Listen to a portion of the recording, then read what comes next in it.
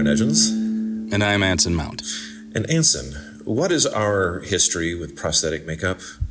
Remember that time back in Swanee? Oh, yeah.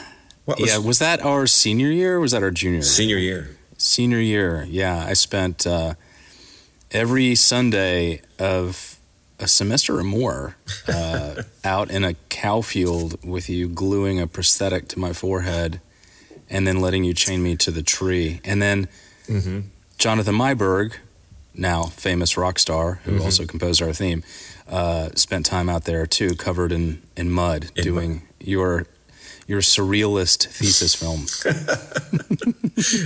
And the prosthetic that was on your head was to look like the indentation of a horse's hoof. Yes. That had kicked you in the head and broken your skull, and it made you crazy, which is why your family had to tie you to a tree, chain you to a tree in the backyard. That was the story. Do you remember also one time, didn't I drive away one time? I forgot that you hadn't unlocked you. I think I remember. Yes. Driving away and looking up on the horizon, this figure frantically jumping up and down, waving. I'm like, oh, we should probably unlock Anson. You know, it's part of everything that every production I make, I seem to always find some excuse, some reason to include special effects makeup, because that was my first love. That was my first fascination. And it started surprisingly early. It started back when I was in second grade. Wow. Yeah. I didn't know that. Yeah. And it was weird how it started. Remember, so it's craft time, put yourself back there. You're playing with crayons. You're playing with Elmer's glue and gluing sticks together. I don't know. That kind of stuff. And when you were done with the Elmer's glue, a bunch of it would end up being kind of wasted, sitting at the bottom of like a little tin pan. And I was fascinated by the texture of it. The dried Elmer's glue, I would start peeling it away from the metal and realizing, God, it's like a rubbery, translucent. It's like skin. And then, of course, you would put some Elmer's glue on your fingertip and let it dry, and then peel it off, and it took the impression of your fingerprint. And I don't. There's no accounting for why I found that so fascinating, but I did. I thought it was just so cool, and I realized that there was potentially the ability to create some sort of illusion using that material. And I thought, well, what if I mixed Elmer's glue with shavings of crayon to give it some intrinsic color, so it would look more like flesh. So I don't really know why I was so interested in simulating flesh so much. And I don't remember at the time if I was even that into horror movies. But I soon became very interested in horror movies and very interested in monsters. And one of my first movie ideas was based around remember, I was very young, the very imaginatively named pipe creature, because it lived in a pipe. And I was obsessed with this thing. I drew it all the time. I imagined its home. I imagined its life. What did it do? And other than, waiting for kids to come by that it would snatch and, drag down and eat, I suppose. And so I would, to create these sort of fantasy worlds, I would experiment a little bit more with materials. For most of my early birthdays and Christmases, all I wanted was raw materials. I just wanted clay. And then when I found out about latex, all I wanted was latex. And in a small town in Rome, where I was from, nobody knew what I was talking about, and it didn't really seem to exist anywhere. I ended up spending a summer with my grandmother in Macon, Georgia, and ended up going into a hobby shop, and I found a little pint jar of liquid latex, and I lost my mind. I thought that was like, I don't know if I've ever been happier to encounter a product in my entire life, before or since. And I was like, latex, this is the miracle substance I've been looking for. And so I still wasn't sure exactly what to do with it, but I knew that it was necessary. I'd read enough little bits and pieces of information, that latex was important to the art and science of special effects makeup. And this became an absolute obsession. It's all I did. I can't stress this enough. It's all I did through middle school and high school. I won the Halloween competition every year because I was doing these really elaborate prosthetics. But, back then it was hard to figure out how to do this stuff. There were no classes. And so it came mostly from looking at pictures that I found in books that weren't necessarily even about makeup effects. There'd be like a little chapter about it, and there'd be a book, there'd be a black and white photograph in there of somebody, John Chambers or somebody like that at work. And I would just stare at that photograph and scrutinize it with a magnifying glass. Look at what are those tubes? What are those things on his desk? What's he using? What are the materials? Look on his shelf behind him, oh, molds. Okay, I get it. I think you make a mold of a clay sculpture first. Okay. So I had to piece it together, trial and error. There were many, many, many accidents, trying to take my first live cast of myself using plaster. That did not go well because it bonded to my eyebrows. And wait, you didn't put the Vaseline on first, right? No. And luckily it was a thin layer of plaster, because if it gets deep enough and thick enough, it can generate enough heat to burn you. But I didn't have that. It just bonded to my face. So now imagine the clownish sight of me, probably 12, 13 years old, with a screwdriver and a hammer hitting myself in the hand, trying to chip it off. Ow, and taking a lot of my eyebrows with it. And it's funny, I was really worried. I went to my dad, said, Dad, I've lost a lot of my eyebrows. And he laughed. And he's like, you got plenty of eyebrows. So anyway, it was my obsession. And the guys that did it professionally were heroes. At that age, a lot of kids are into their sports figures or whatever. But I worshipped Rob Bottin and Rick Baker and Dick Smith and those guys. I had pictures of their work all up in my upstairs studio, like a gallery. And to me, it was a gallery. And to me, a horror film was a gallery show. And I would usually fast forward through horror movies. I was just looking for the part, that Rick Baker had recently contributed. So that brings us to now, and why I was so excited when the authors of a new book, Masters of Makeup Effects. My name's Marshall Julius. I'm a journalist and author. I prefer to call myself a word monkey because it's a good catch-all phrase. My name's Howard Berger. I'm here at K&B Effects Group, Inc., which is the makeup effects company I co-own with Greg Nicotero.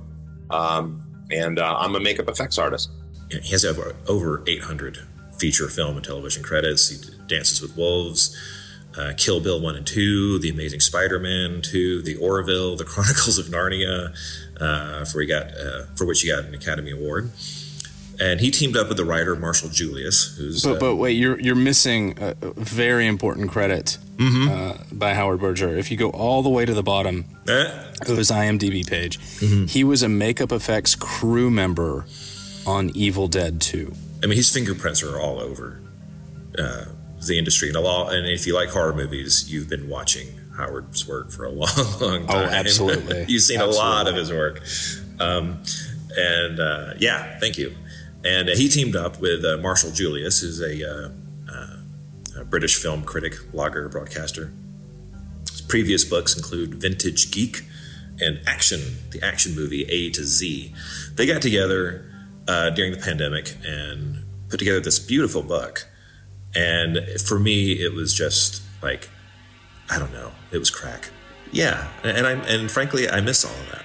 But they got in touch with me, and it was a great conversation. And we just started out where monster kids start out. How did you become a monster kid?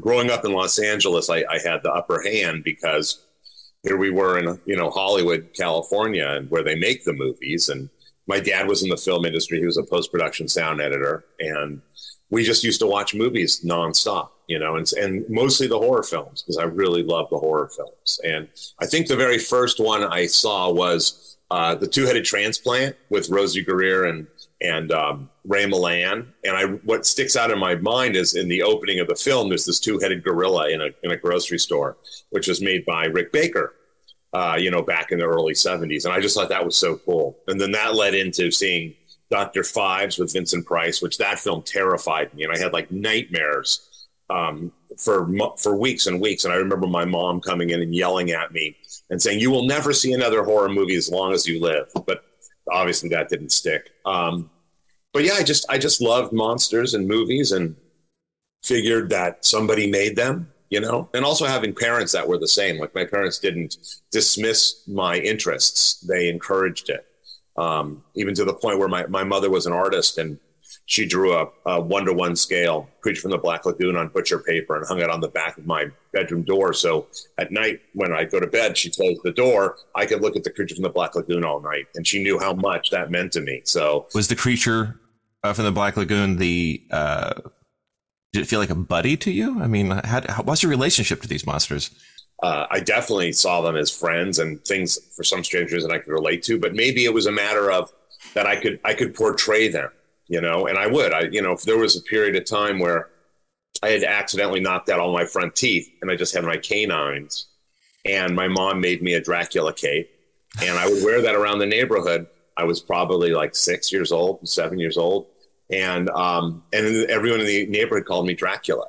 So to me, the humans were always the bad guys, not the Creature from the Black Lagoon, not King Kong, not Godzilla. Everybody was fine. They were all living their lives. And then a bunch of idiots come in and ruin it all. So when my children were small, I have three kids that are all grown up now. But my daughter, Kelsey, I showed her Valley of the Guanji, which is a Ray Harryhausen movie, which is my favorite Ray Harryhausen movie.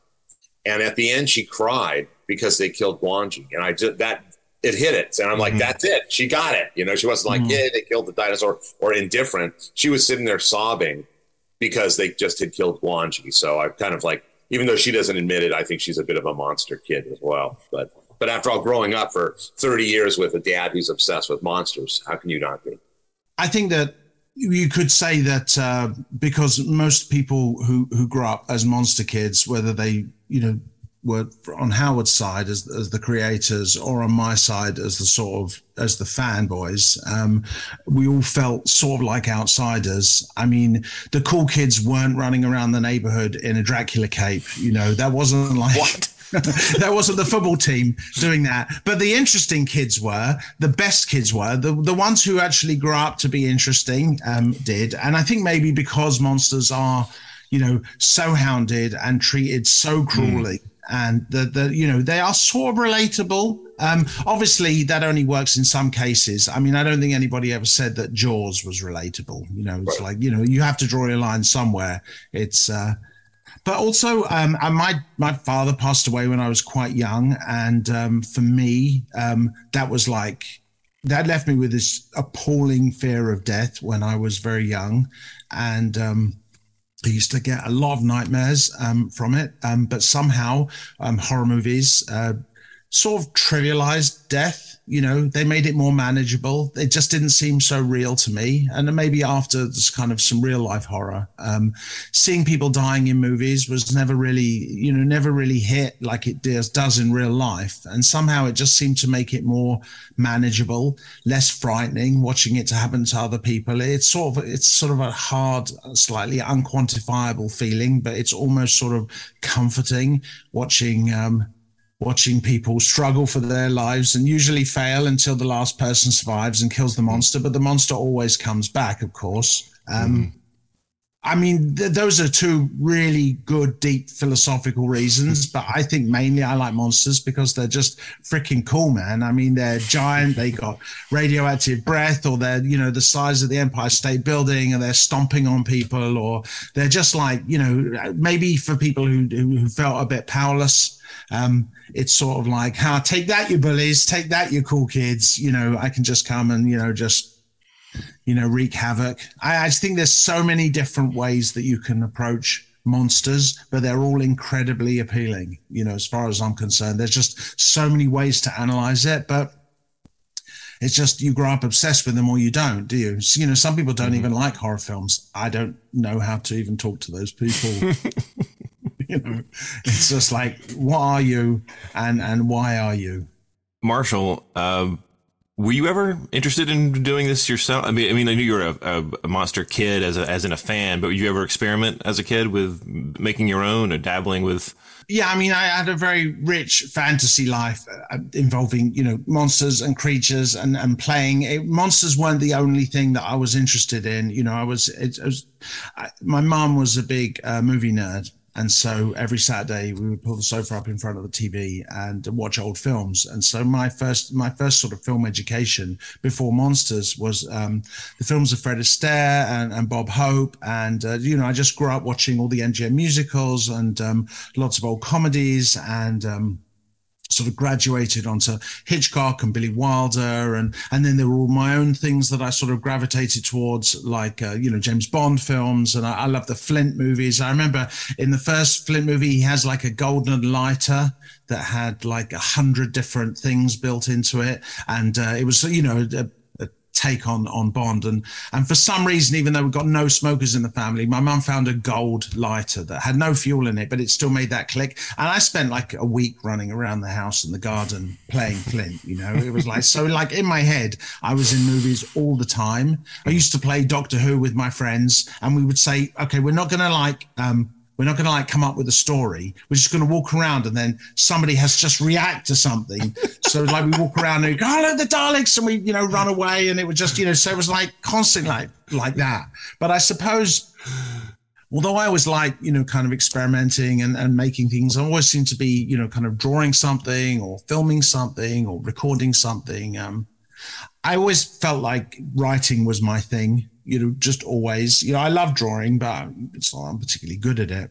But I love writing. It's always sort of come to me sort of quite naturally. And I enjoy doing that. So from when I was quite young, I used to write stories, like really ghastly horror stories. I remember calling my cousin Ronald once and I said, if there was a train crashed into another train and a guy got thrown out the window and he was like cut to ribbons, how long do you think it would take for him to bleed to death while he was crawling along the platform? So I'm not surprised actually that my teachers, because I would write these stories for English class, never actually went to my mum and said, your son is incredibly disturbed and he needs to see someone, because it was the 70s. And actually, everyone was a freak in their own way and nobody really thought about anyone's mental health. And thank God for that, because it's like, God knows what I would have grown up. I would have been desensitized or something, like turn me into like Malcolm McDowell 3/4 of the way through Clockwork Orange. But no, for me, it was always about writing. And I guess Howard, is an amazing artist and grew up in the heart of Hollywood with the industry all around him. And so I think that it just seems sort of possible to you, right, Howard? Is that fair to say?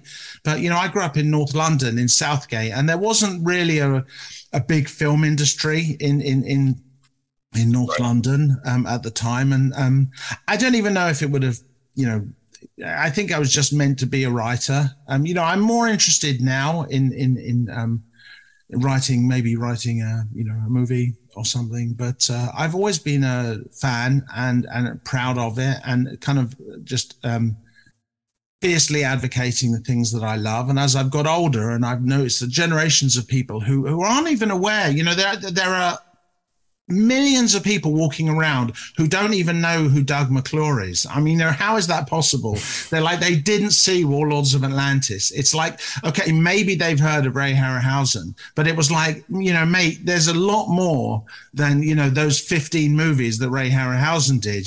There's also a lot of glorious crap that we absolutely loved and that we were raised on, that I look at now and it just sends me giddy still.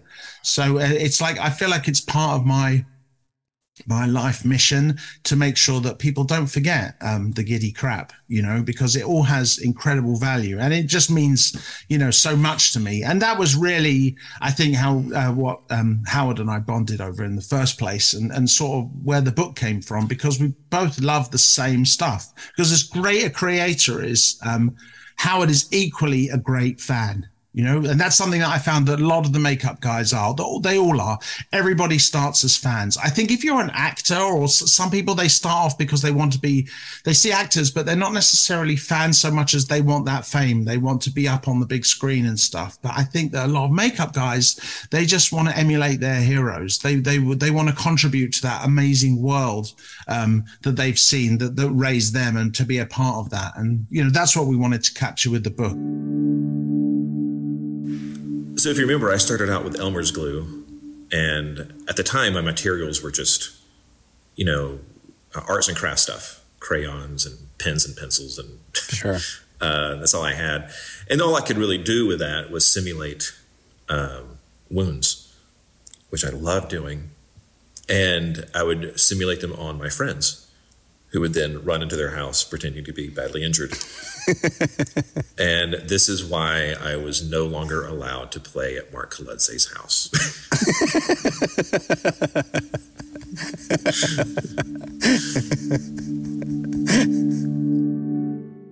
I have 3 younger sisters, and I would experiment on them and do makeups and casualty makeups and things like that, just out of the kit stuff that I could buy at the local makeup store. You know, I just tried to learn all I could. And at that point, there wasn't obviously no internet, not a lot of books, but there was Famous Monsters of Filmland that was being published by and edited by Forey Ackerman. And that was a really great source, even though it was a magazine that is filled with just fluff, you know, like as far as there's nothing that tells you how to do anything in that magazine, but there were photos. And I could look at the photographs like with a magnifying glass and try to see what was on John Chambers' work desk, you know, or what was happening at Dick Smith's, you know, basement shop. So when I was 15 years old, I know had already built a foam latex oven in my parents' garage. I was trying to figure it all out. I was figuring things out, but there were so many gaps in my knowledge. I didn't know what to do. And then I saw advertised, I think it was in the back of like Fangoria, or maybe, I'm not sure, a correspondence course with Dick Smith. And Dick Smith is the godfather of the industry. I mean, he's the one who pioneered overlapping foam latex appliance techniques. People still use his blood formula. He's just, you know, he's mostly known for The Exorcist.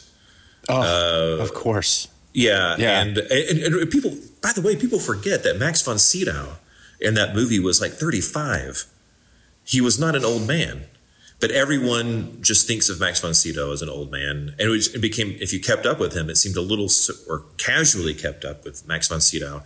It was a bit of a surprise to see him later and realize that he didn't look like that old man in The Exorcist.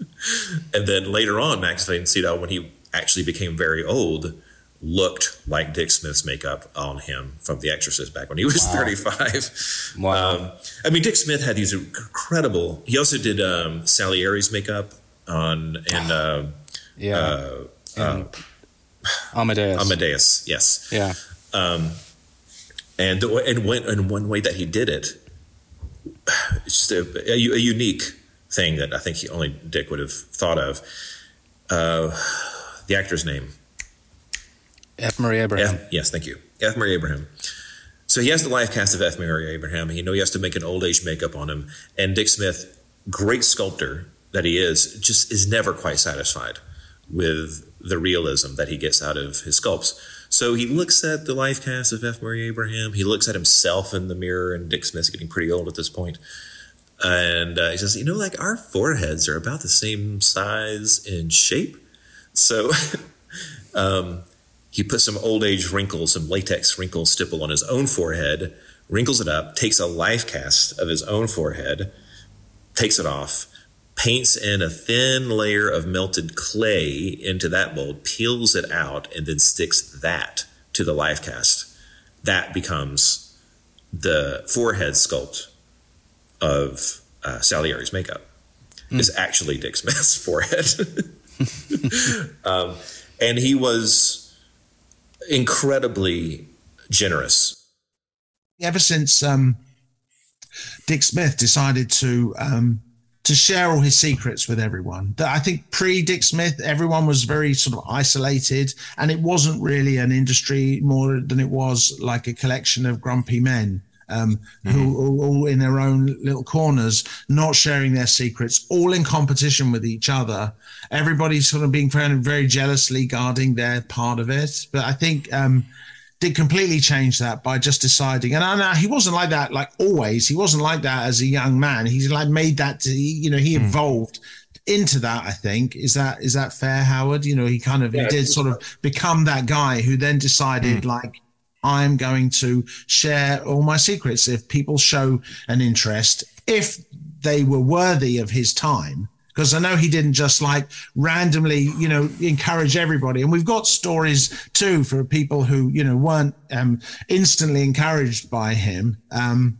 But I think that, he started this thing in motion. I can't imagine, for example, if I wanted to become a film director, that I could look up in, not Famous Monsters, Famous Directors magazine and say, oh, look, there's Alfred Hitchcock's address. I'm just going to call him and say, hey, Alfred, how do you direct a movie? That just seems completely ridiculous. But actually, Dick Smith gave his address to everybody. I mean, his address was in Making a Monster, wasn't it, Howard? It was in like magazines. You could see like right to, for his correspondence course. And it wasn't like some, P.O. box. It was like, wasn't it like his house? It was his house. Yeah, in Oregon.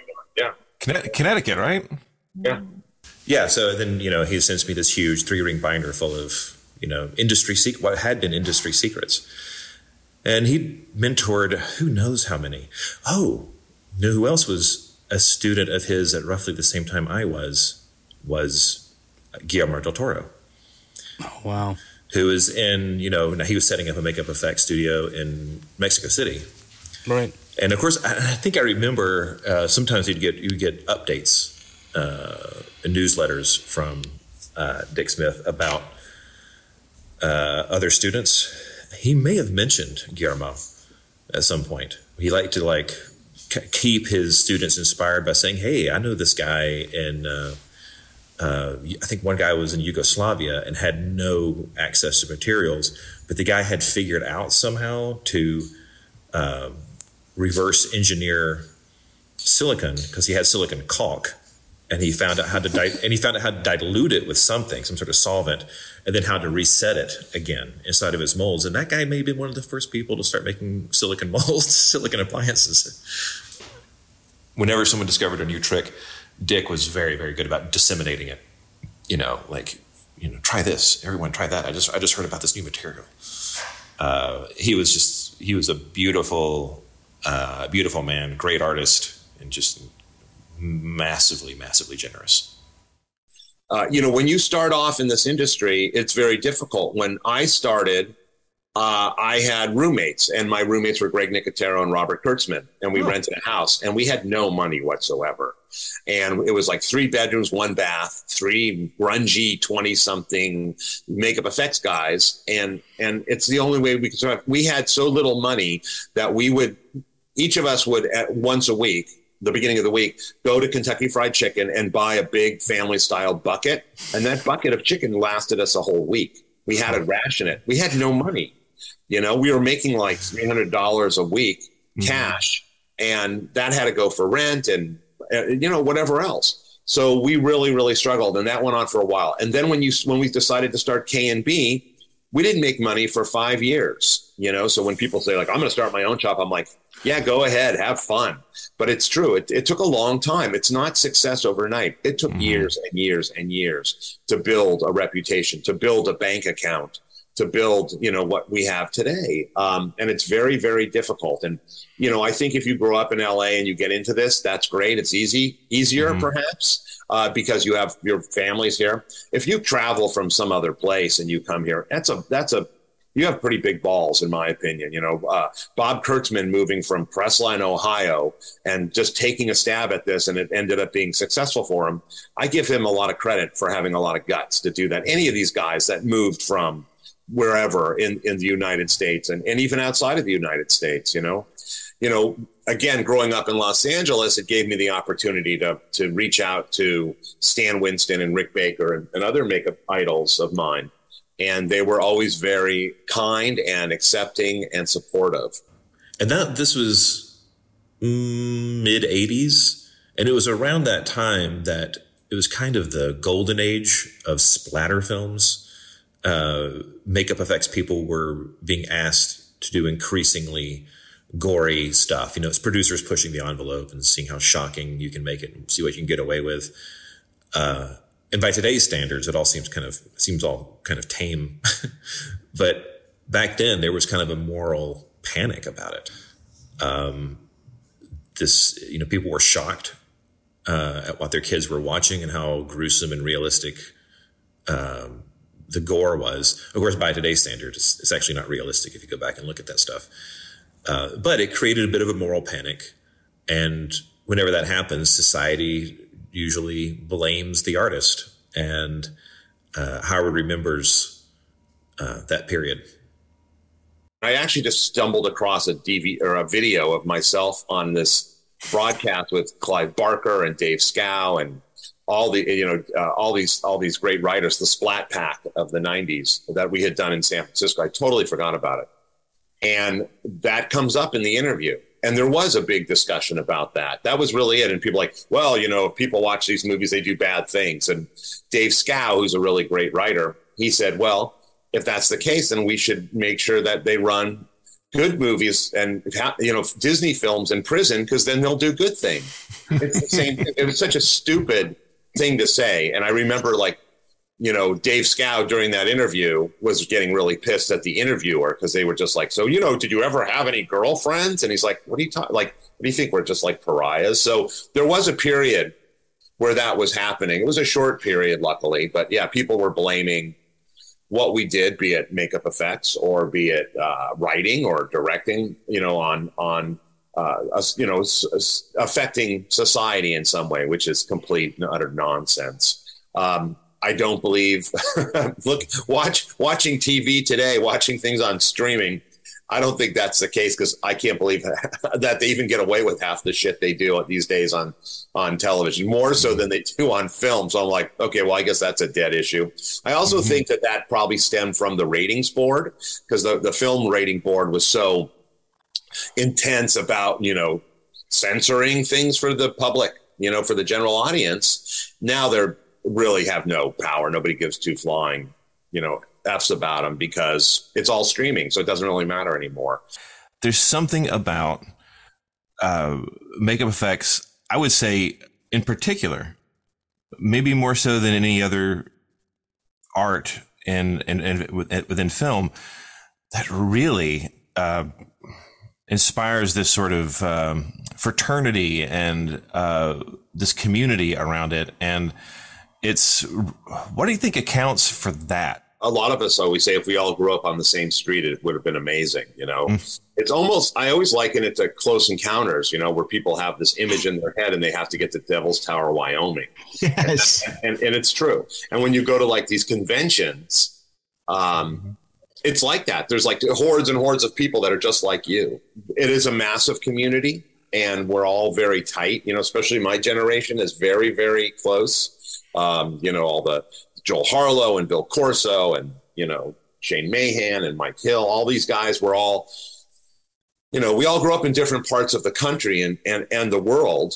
But yet we all shared the same loves and likes and did all the same stuff. And when we all came together in LA and realized we were all very similar, but we did all start off on our own. I just taught myself in my bedroom how to do this, how to draw, how to sculpt, how to paint, try to figure things out, how to try to do makeup. They all did. Some were better than others. And, but we all had a calling, and it's like, if you're going to do this, you have to come to LA. And so everybody moved to LA from all over the country. And, then we started to, learn from one another, which is the most important thing, and helping each other. And if somebody had a personal project or whatever, you would work with them if you needed help. And then as you work in shops, different shops, because we all, either work for like Stan Winston or Rick Baker or Kevin Yeager or Mark Shostrom or whoever. And you just start learning from one another. And that's really it, working with people in a work environment that you're learning from. I learn every single day, like I watch the guys here at K&B, sculpt or paint or whatever, mold make. And I see things that I'm not familiar with, and I'll absorb that. Or if I'm on set, same thing. I'll watch the makeup artist, be it a beauty makeup artist, see how they may apply eyelashes, which is valuable to me because I have to do that as well at times. Or then one of my friends like Steve Prouty doing this really amazing paint work on a super cool creature that we're doing on a show. So it's constantly learning and reinventing things. When I first got to New York, I did a PSA thing, anti-drunk driving thing. And I think they were just expecting some, like just splatter some blood or something on the actress. Wait, how old were you? Oh, I mean, I got to New York, so I was... Oh, okay. I was probably 24, 25, I would say, at this point, I think.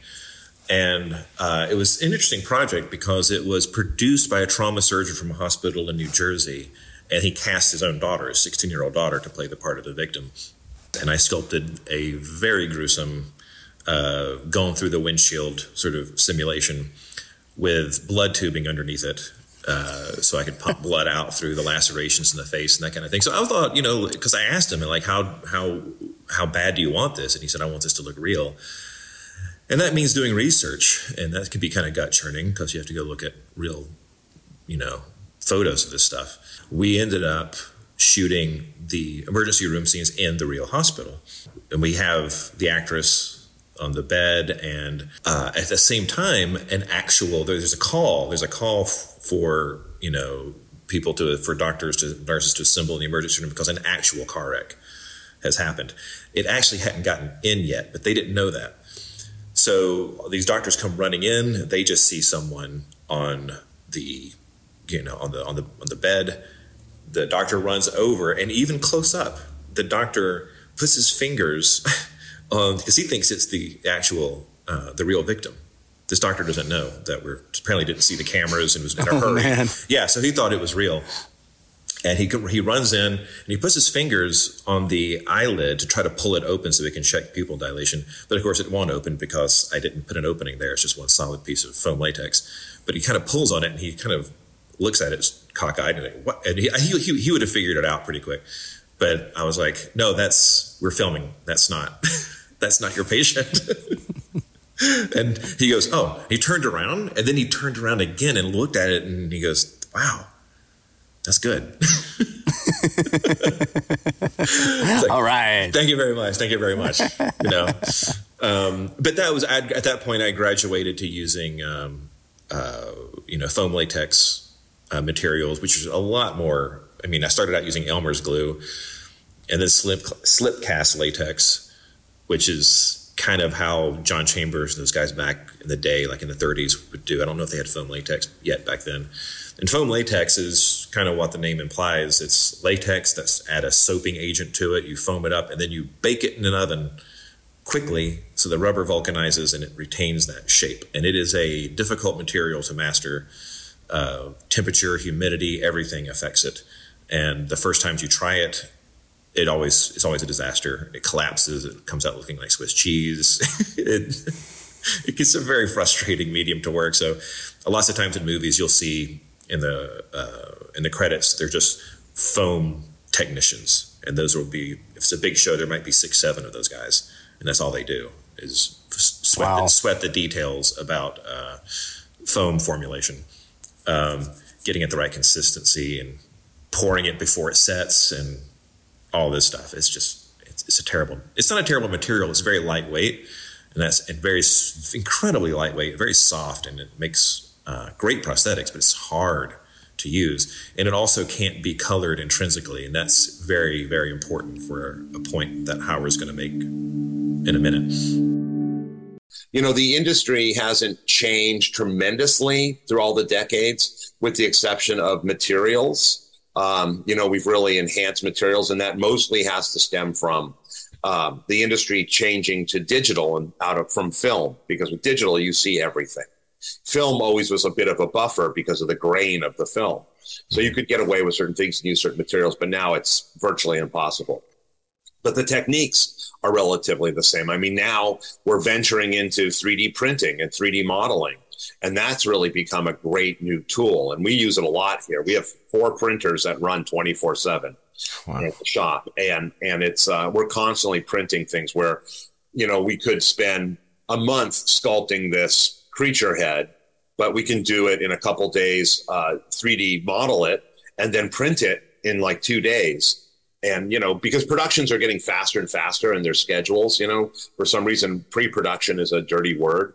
And they don't want to do it. And so we have to find ways to work within their schedules the best we can, and continue to, be a thriving company in terms of making money. So, and that also goes hand in hand with when, you're working on a film and you're working with the visual effects department.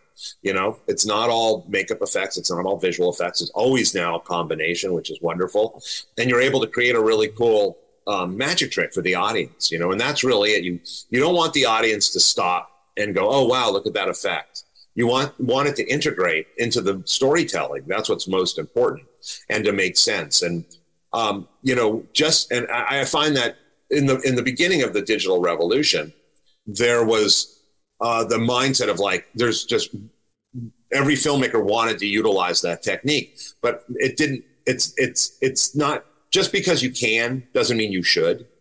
And there are many, many movies I always keep in my head as points of reference that I was like, why would you do that? It looks so bad, but yet I know on set, the filmmaker's like, oh, it's going to be great. It's going to be state of the art, but it's not. It failed the storytelling of the movie and pulls you out. But it's just it was a very strange period, after Jurassic Park. But we all work together in the makeup effects world. We now work hand in hand with visual effects, which is a great marriage of the two. It's a great, great partnership and collaboration. And it has to be, because now it's not about our individual departments. It's more about facilitating the director's vision and what he wants, so it's not the days of grandstanding, like, there's more practical dinosaur shots than there are visual effects dinosaur shots, and you go and you count them in Jurassic Park. Those days are long gone. It's not important. It's about what is the end product and how do we get there. And that's all part of collaboration and partnership with your folk, your people, and then other departments, when you're on film. It made sense, that someone like Guillermo del Toro, who wrote the foreword to the book, to your book here, who is a filmmaker and accomplished makeup effects guy and a real monster kid, who really could marry all of those techniques so seamlessly. Well, I think Guillermo is a great example, and he's also an exception to the rule, because he has a great eye, because he is a great storyteller, because he knows what looks good, and he trusts his instincts, and he's a super, super smart guy. And the guy can do anything. He's kind of like James Cameron in the sense it's like, you can't pull the wool over Guillermo's eyes. Mm-hmm. Like you can't pull the wool over James Cameron's eyes, because they'll do your job as well, or if not better. So, you better be on the point all the time. And, I've never worked for Guillermo as a director. I've worked for Guillermo when he was a producer, and it was great. And we've been friends for a long, long time. And, I admire the hell out of him. I know a lot of my friends that have worked with him as a director, it's very challenging in a good way, mm-hmm. Same as our relationship with Quentin Tarantino, because we've done all Quentin's movies since Reservoir Dogs. And Quentin is a very challenging director, but in a great, productive, positive way, where he's hard on you, but he's hard on you because he wants you to perform the best you possibly can and bring to the table your greatest achievements. And it feels great every day. You're beaten up and exhausted at the end of every single day. On Kill Bill, I was fried every single day, but I had the best time ever. And I would do anything to make him happy and give him what he wanted. And I do believe that that's the same with Guillermo del Toro, because you really want the project to succeed because he is so invested. That's the other thing too. It's difficult to be the cheerleader and be, full on when the leader or leaders are less than stellar. That's a very difficult thing, you know? So when I go in for meetings, I think I have a good nose about it, and I can sniff out the imposters pretty quick. And if I do, then we kind of steer away from the project, because we just know it's not going to be fulfilling for us. And it needs to be fulfilling for us. You know, it's not just a job. It's not, well, fine, we'll just do it and it'll be over with, whatever, you know. It has to work as a creative collaboration for us, you know. And when Greg and I go in and meet directing a team or directors and producers, we say we are not vendors. We are part of the creative team. And that's a difference. You know, you can hire somebody to make you a fake arm or make you a fake head, but when you're talking about designing the sequences, designing the characters, helping bring everything to life, it's part of the creative team. And we're very, very much into that. I mean, Greg has proven that on The Walking Dead, you know, where he has been instrumental in the look and creation of everything and the storytelling. I mean, he's the directing producer on that show. Mm-hmm.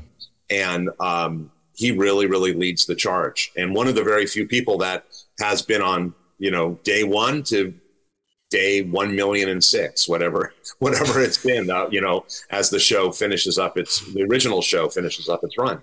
But Greg is, you know, that's a great example, you know, as in terms of bringing more to the table. And that's also what Greg and I do. Our personalities are that way. It's not just like, oh, I'm just a makeup effects guy. I'm here to help orchestrate everything. And half the time we orchestrate more than people know, and more than production realizes. And it's about the entire thing, helping every single department out and helping facilitate the needs of the production.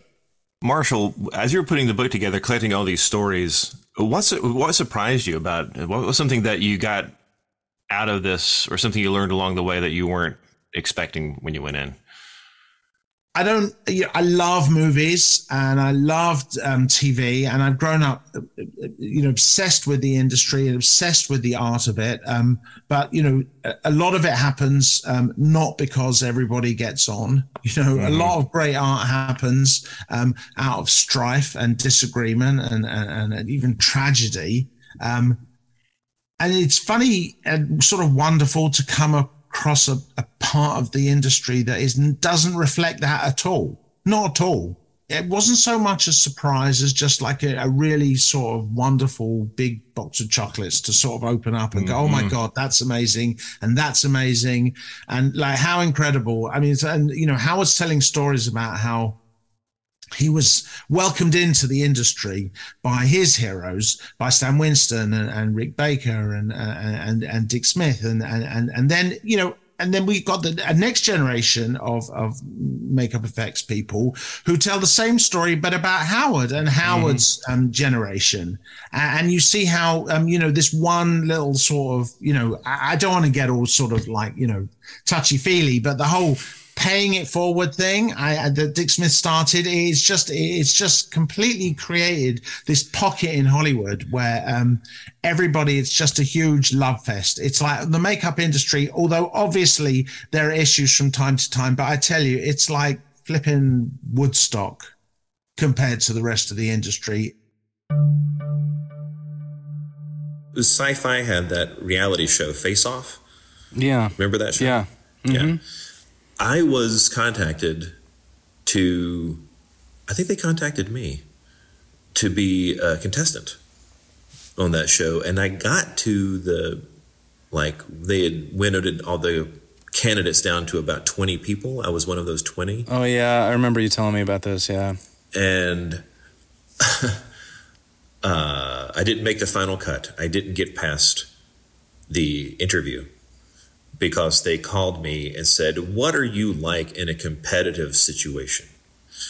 And my exact word was inert. And they laughed, and I laughed. And because we both knew it was over. Going into it, producers just assumed that this is going to be like every other reality show, and people are going to be nasty to each other, and people are going to do anything to win. And that's not the community of makeup effects. It's very nurturing. Everyone is such a happy little club of weird monster kids that are happy to be doing this stuff, they don't feel very competitive. So I don't think that I was an outlier by saying that I wasn't going to be, cutthroat in the reality show, because these are the people who had no interest in sports. Yeah, exactly. Exactly. And then, so in the reality show, it was beautiful. You see someone, they're given a challenge. You got to make a monster in 5 days or whatever, certain kind of monster, and you got to sculpt the thing. That takes time. Making the mold takes time. And back then, they were on the show, they were just using gypsum plaster negatives, and then you got to pry that mold off of your sculpture and clean it out. And sometimes, especially when you don't have a lot of time and it hasn't set up completely or you're in a hurry, the mold I remember on Face Off, one episode, one guy's mold starts to crack and break, and that's a disaster. It's very hard to come back from that. Some guy was having trouble with their mold, and everybody else in the shop, their competition, stops what they're doing and runs over to help him. And that just kind of said everything about that community of makeup effects. Right. There's some friendly competition, but everybody wants to see what you're up to. Everybody wants to see what monster you're making. Everyone wants to see each other succeed. Everyone wants to see your monster come to life. Regarding working together, yes, that was probably season 1 of Face Off, and then it kind of turned into battle of who knows what. And that was always my big issue with things like that. And also some of the people that came out of those shows that were celebrities afterwards. And I just saw them being very bitter and not very nice to one another. And I pointed out to some of them that I knew that that's not going to get them very far. And you can't do it alone. And if you need a favor, you'll have nobody to ask the favor of, because you've made enemies with everybody. But you have to be friends with everyone. Again, in my generation, we're all friends. Yes, there's friendly competition, but we always lift each other up. We always want everybody to succeed. We're always very supportive and enthusiastic about, the work that people are doing, other shops, other individuals. It's very exciting. I mean, that's why I love Instagram, because I get to see what my friends are up to. I love it, and it's not a commentary on things. People aren't writing mean things as they would on maybe other social media platforms. And capturing that vibe and hearing the stories, it was just wonderful. Just gives me sort of warm fuzzies. And it's why everybody's in the industry is so excited about the book, I think, if I could say that, because it's like everybody feels like it really reflects, their lives and their careers. And, I'm just so happy that we were able to sort of capture that. There is this chapter called War Stories, and it is mostly about, dealing with producer expectations and protecting your work and that kind of thing.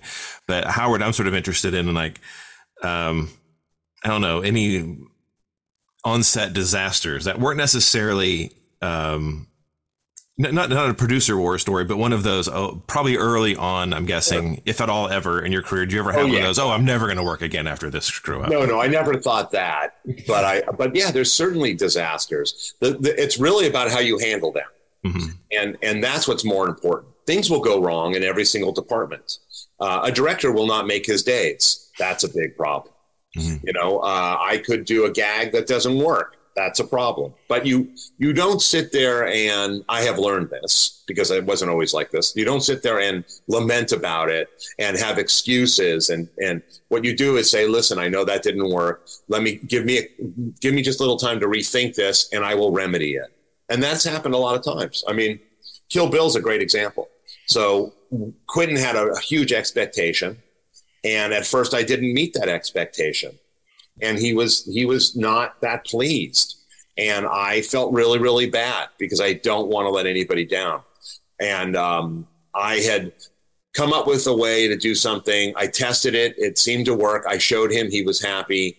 Then on the day, it was a total bomb. And it took a lot of time to set up. It was a lot out of his schedule for that day. And he was really upset with me. And I understood it. And we rethought it. And instead of doing it complicated, we came up with a way to do it really simplistically, and it worked absolutely fantastic. At the end of the show, Quentin came to me and he said, you know what? I was so happy you were here because you didn't have excuses. You didn't pull the friend card. What you did is you said, I will figure it out. And you did, and you made it work. And that was really, that meant a lot to me, you know? What do you see yourself doing after retirement? And that's a leading question because I've been following Rick Baker's Instagram, and he seems to be busier than ever. Yeah, he is. He's doing more now than he ever did, I think. And he loves it. Yeah, clearly. I mean, I think when I retire, which I don't think is that far away, I'll do things that make me happy, you know, and who knows what that is. It could be 100 different things. I'm never bored. I'm never bored. And I think that's same with Marshall. Like it's essential for us to never be bored. And we're not bored people. So also Howard and I, we've been talking about some other writing projects. I'm not going to let Howard go off and smell the flowers just yet. It's like we've got some other stuff. We've got some other stuff to do. And apart from, you know, Masters of Makeup Effects, Volume 2, you know, I've never been happy with anything that I've done than this book. You know, I've never been prouder of anything. I've never had so much buzz around something that I've done. It's very exciting. And so as far as I'm concerned, I've got, you know, my best career years are ahead of me now, you know, so it's like I'm not going anywhere. You just have to carry me out in a box. All right, I'll go with you, Marshall. That's fine. But we can have fun too. Yeah. Right? Go to Disneyland, make movies. Yeah, it always has to be fun. Oh my goodness. Yeah, always.